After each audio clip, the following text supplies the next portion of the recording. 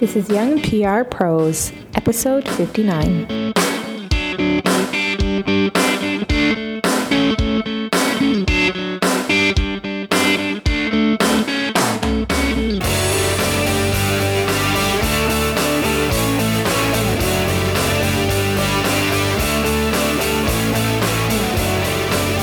Gentlemen, and welcome to Young PR Pros, a weekly podcast for the young and young at heart PR pros looking for tips and advice on how to build and advance their careers. I am Christine Simpson in Ottawa, Canada. And I'm Julia Kent, also in Ottawa. So, Julia, you stumbled upon a really interesting article on the Huffington Post, was it? Yes, it was. It was on Twitter, which directed me to the Huffington Post, and we were just talking before we started recording about how the Huffington Post has some awesome articles and some awesome content, but it also has some more trashy content. So when you look up the article I'm about to mention, you may see some interesting stuff on the side. Just ignore that stuff. But anyways, moving on.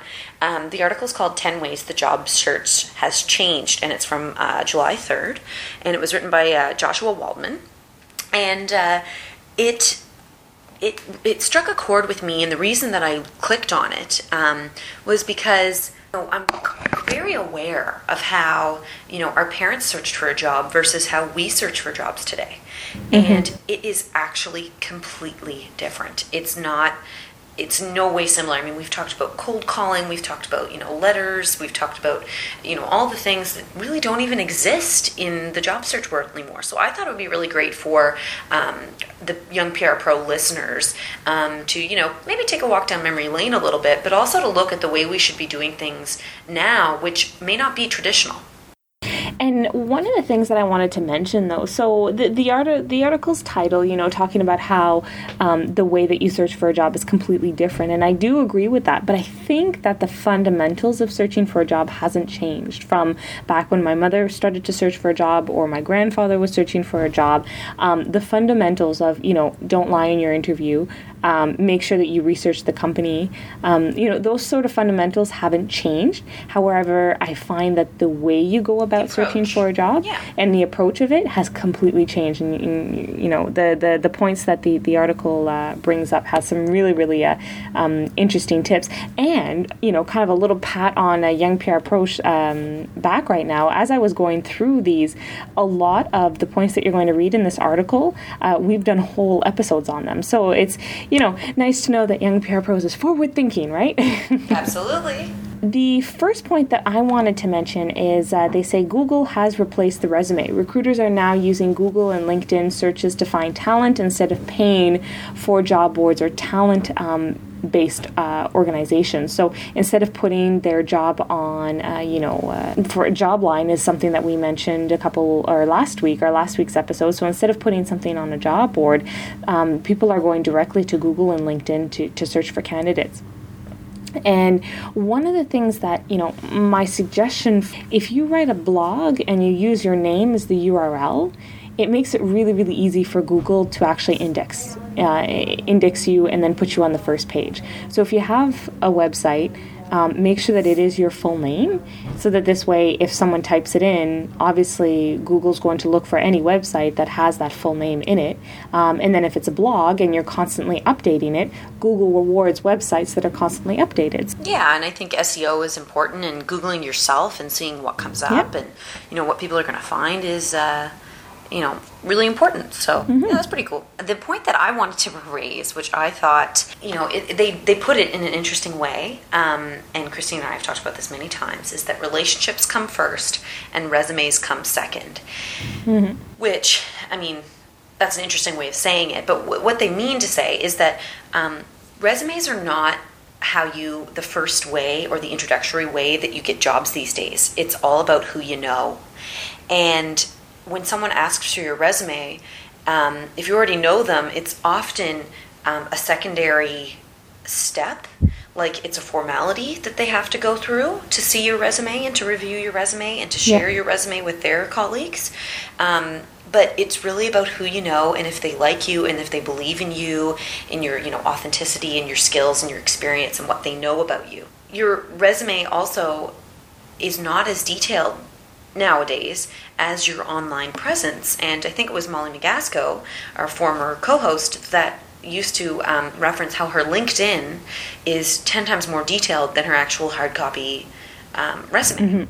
So I thought that was interesting. And this is my very favorite part of this entire article, but they have a block here that says, shift your priorities from, I have to get my resume done today, to where can I meet some work people? And I think that, in a nutshell, is the most important thing about the job search. It's all about who you know. If you don't know people, yeah, you got to have a good resume, but you just got to meet more people. You got to network. And I think that also goes to show the difference of hunting for a job today than what it used to be. For example, when my grandfather graduated from university, he had a PhD and he had people knocking on his door so that he could work for them. Nowadays, it's kind of changed, and it's less about the candidate and more about the organization. So it's what the organization needs. It's not about you. So when you're searching for a job, kind of keep that in mind, that it's not about you, and the only way that you're going to find a place that you can actually get a job is if you meet people and you find out what their business needs are. When you find out what those needs are, then you can be the candidate that provides the need for them. So kind of, put it into perspective. Yes, it's about you in the sense that you want to find a job, but in the grand scheme of things, it's not about the candidate. It's about the organization and what they need at that particular point. And their success, yeah.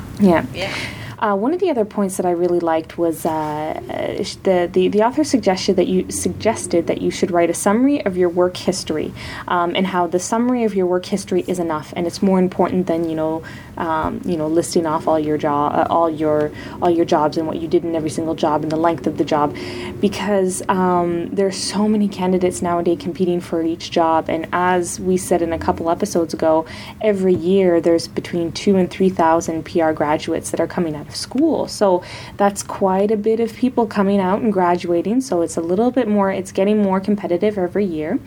And people who are hiring are scanning resumes, and we've talked about this before. So make sure, not only does this make sure that you have to be clear, brief, concise, but this also is such a huge reminder that your resume has to be tailored. If you put just a blanket of resumes out there that are not tailored, if someone skims through them and doesn't see any keywords or doesn't see anything, again, they don't see you responding to the business need of their company, they're going to just take your resume and it's going to go into the no pile and go right down the trash. So Absolutely. It's got to be tailored, and you've got to make sure that it's clear and concise, and it addresses the business need. I agree. The one that the only other point that I really wanted to raise and thought would be interesting was number 7, and it says that work gaps aren't big problems. And I thought this was really interesting because I actually was raised with the idea that everything that you do has to be back to back, on the type of jobs that you want to have. So for example, you should go from marketing job to marketing job to marketing job. There should be nothing in between, because if there's something in between, that means you couldn't get a job and we don't want you. Yeah. And things are very different now. Employers will look at breaks as being almost like a sabbatical, like a time where you were maybe creative, trying out something new, going back to school, focusing on your family. They don't see it as, bad anymore, or as a negative aspect of your resume. They also understand that, in today's climate, people do get laid off, especially where I come from in the journalism world. The quality of a reporter isn't, not, their work history is not indicative of how good of a reporter they are a lot of the time. And I also think that it should be noted that employers also don't care if you jump around in different fields of work as much anymore. For example, my background is in journalism. I worked as a journalist for quite some time. Then I delved into marketing a little bit. Then I went back to journalism. Then I did some communications. Then I did a little bit of event planning, and now I'm back in marketing. And all the interviews that I've had and the people that I've spoken to find that interesting as opposed to a turnoff. They say you're a jack of all trades. You can do a lot of things. You've had a lot of experiences. They don't say, oh, you're not focused and you're not a specialist. Yeah, I think the idea of a specialist is not needed as much in organization. There are certain industries, like if you're going to be a scientist or if you're going to be an engineer, Right. you may need to be a specialist. But in our industry, being able to have a little bit of experience in different fields or different areas, so even if it's jumping from association to corporate to agency, having that sort of background Means you're versatile. Yeah, it means you're versatile, means you've got those different experiences behind your belt. And I know a lot of employers like to see, even if you've been working in different countries or different provinces or different cities, showing that versatility really helps. So if you find that your resume, now this doesn't, give you, you don't have to now start running off and then jumping from job to job every 6 months and then traveling across Canada. If you want to do that, go ahead.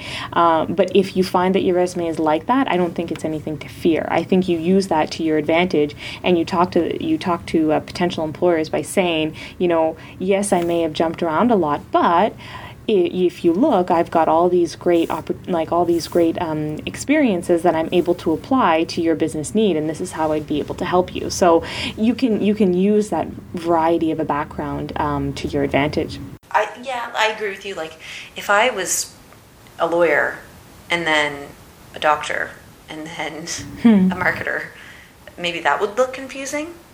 But like But you know what? I don't even think it may look that confusing. If you were a lawyer and then a doctor and then you went into marketing and you were doing marketing for like the Canadian Medical Association, she's really smart. Yeah, they would be like, wow, you would actually know like the business behind it. So I don't even think that's because, if you look at my background, I started off in linguistics, which is, a fancy word for being able to translate from a bunch of different languages. But what I was able to get from those 4 years when I was in university and the little stint of translation, was the ability to be fluently bilingual and being able to switch between 2 languages, which is very beneficial for me in my job.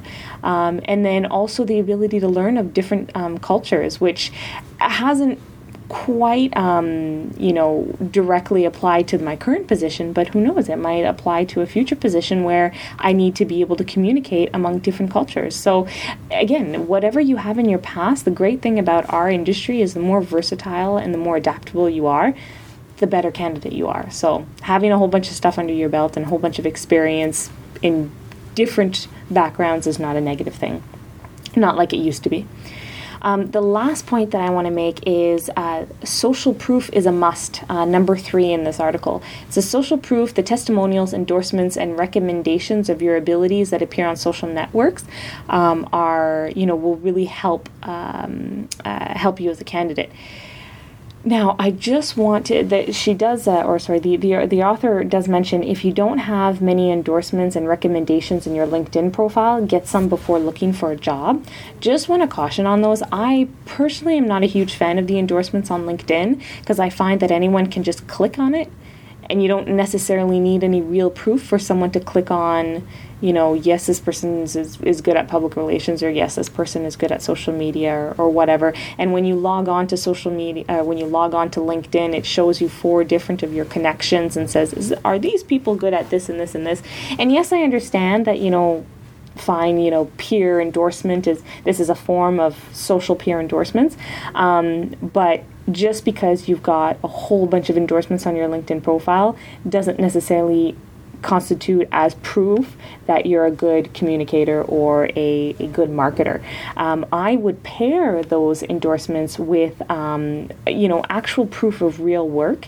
And one of the things that I did in my last interview to get my current job is I did a Pinterest board kind of resume, and a whole bunch of my pins were examples of work that had actually succeeded or was successful, and I used endorsements from my previous employer to be able to say, yes, she did a really good job on this project, and then I brought that to my interview. So it's not just an endorsement on LinkedIn or a social endorsement, but it's also a physical endorsement from my previous employer saying, yes, she did a good job on this project and we were able to be successful because here were the outcomes of it and here were the measurable outcomes of it.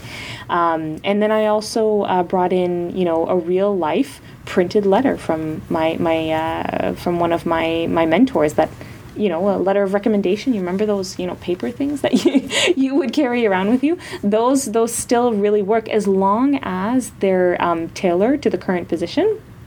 And, it's not a letter of endorsement saying, Christine's great at cooking, and then I bring it to trying to get a job with CAA. It has nothing to do with each other, right? But if it's Christine's a really good communicator and I would suggest her to anyone, then yes, I would bring that to my resume. So I just wanted to err on caution of that line about the endorsements. Recommendation on LinkedIn are good because it's an individual person writing their thoughts about your work.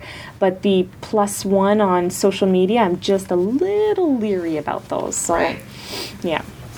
Understandable. So those are all the points that I have. Yeah, I think that's everything. Yeah, well, we will definitely link to this article on the blog, and we encourage everyone to go through them. And if you have anything to add, there are 10 points here, but if you've noticed something very different, in today's job market, how is it different from when your parents were applying for jobs? Or grandparents, yeah, because it's definitely changed. Like I said, my grandfather graduated, and he had like 5 people knocking on his door. How does that happen? Like, who does that anymore? No one has people knocking on their doors anymore. But it was because he was, one of the very few that actually had a PhD. And I mean, we've talked about this, and I'm sure we could have a whole other episode on, how more education doesn't necessarily mean that you're more qualified. So many things to talk about, but we will leave that for another episode. But if you have any comments or ideas for future episodes, you can always email us at youngprpros@gmail.com, or you can catch us on Facebook, on Google+, on LinkedIn, Pinterest, or you can catch us on Twitter at youngprpros, at Christine Simpson, and at Kim Julia. Thanks, and I'll talk to you next week.